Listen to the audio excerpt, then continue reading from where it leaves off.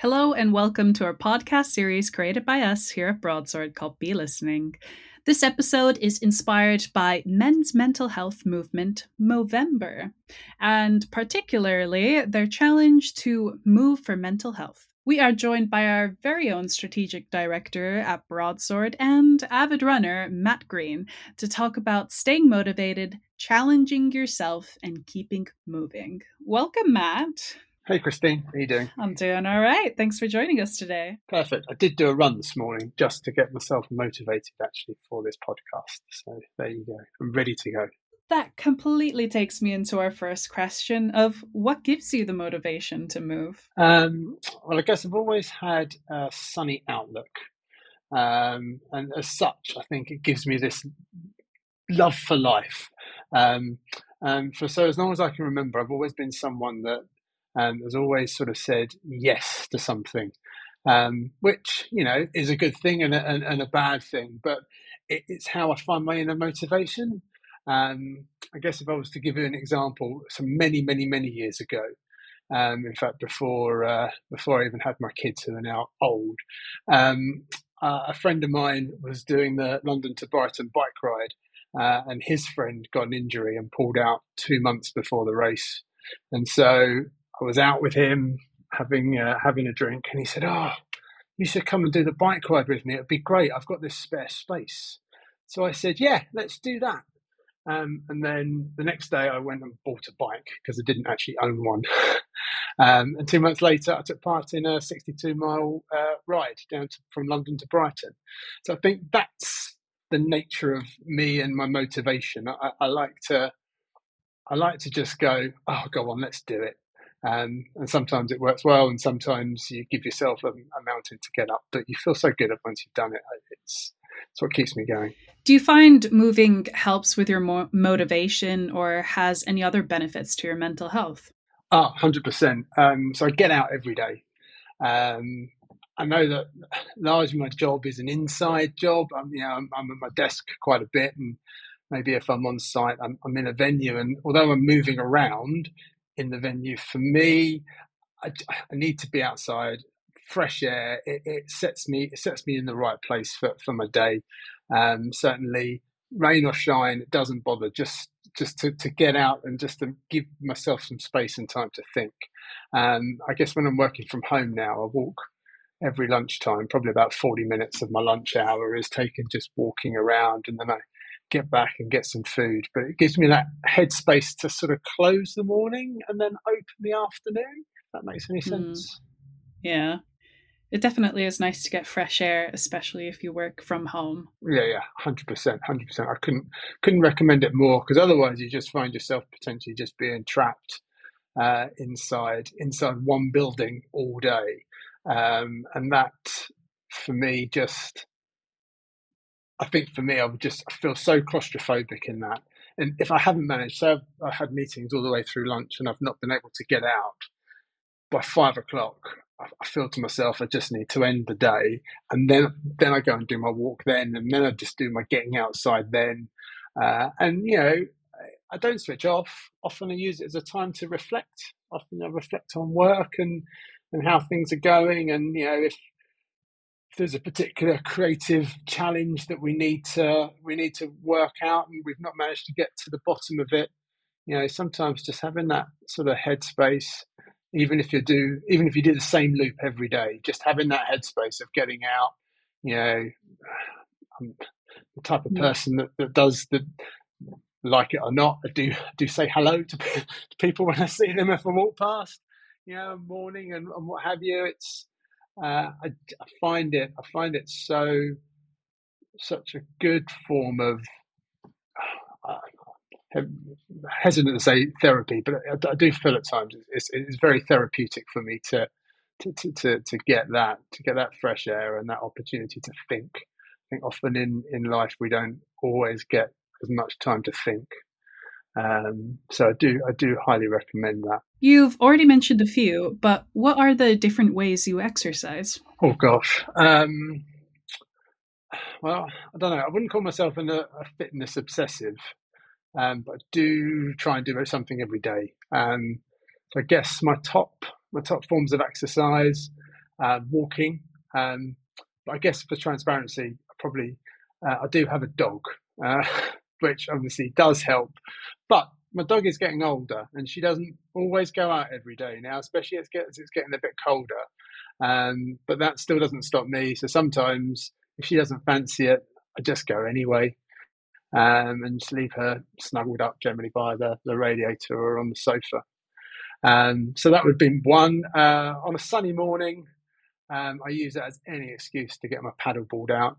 And there's like a converted quarry near me, which has got a sort of clear water, where you can go and paddleboard, and it's just an amazing way to spend an hour on a cold, crisp morning. That just makes you feel really fresh and alive. Just getting some exercise out there. Paddleboarding is so good for you because it's complete. Not only are you getting exercise in your arms and your legs, but it works your core, and it also works your brain in the balance and making sure that you don't go in. So I love doing that. Slightly less fun in the rain, that one. I think you mentioned it in your intro. I run, and I do love running. I think that gives you massive time to think as well, and gives you that sort of headspace to analyze problems and to come up with solutions, and just flexibility to be a bit creative.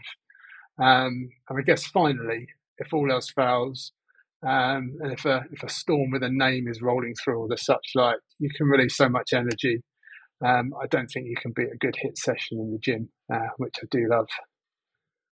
But now I'm thinking about it, Christine, probably does make me sound a little bit like I'm a fitness obsessed. So your true self is coming out. I don't know. I don't know. I mean, I guess that's what approaching 50 does for you, doesn't it? Really makes you reflect on not wanting to get old.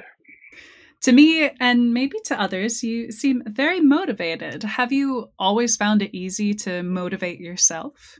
Yes, I think probably in one word. I think for me, the endorphin hit of completing a challenge in whatever form that might take, it really sets me up for the day. It really, I've mentioned it a lot, but it really helps me focus. And I get that everybody's different, but yeah, I can be motivated. I love a challenge. How does setting yourself a challenge help you move towards your goals? Well, I'm constantly motivated by challenges. For me, having a goal, as I said before, it always motivates me, but not just like from an exercise perspective.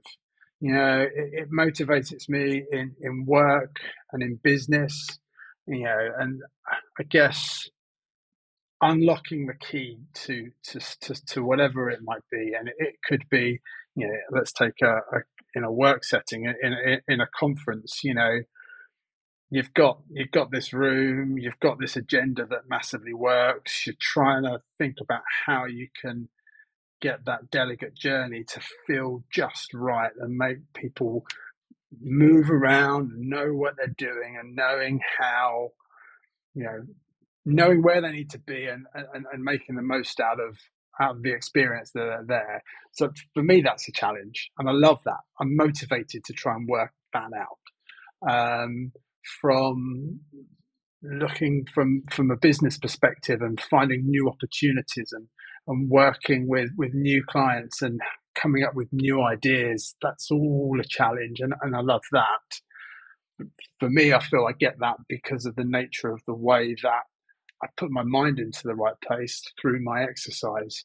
And again, exercise doesn't always need to be cracking on and going and running a 5 or a 10K. Exercise can be, as we're doing within the business on our 60K challenge. It's a couple of kilometers a day, but a couple of kilometers a day, 15-20 minutes worth of walking, at not a particularly fast pace. You don't need to do it at any pace. You don't need to better yourself every time. I never try to always beat the time I did before. I'm not really that type of person. I'm much more motivated about getting to the end of whatever it is I've set myself. And that for me is better is better than trying to go out too quick, too fast, without thought, without thinking, and then over pushing yourself. And again, I can see that in both from an exercise perspective, but also that translates so much into the work environment as well. As a director and a parent, you must get pretty busy and even burnt out sometimes. How do you fit exercise around your work schedule, especially when you're traveling for work? Um, so, I mean, I do think the movement from our business, we're predominantly based remotely. We do get together, quite a bit, and I do go into central London predominantly more and more. But on the whole, I'm home a good few days a week. Um, but even in the depths of COVID and being locked down, I never used that as an excuse to get an extra hour in bed. I've always got up, and so I just do my exercise in the morning. I get up, and it's how I start my day.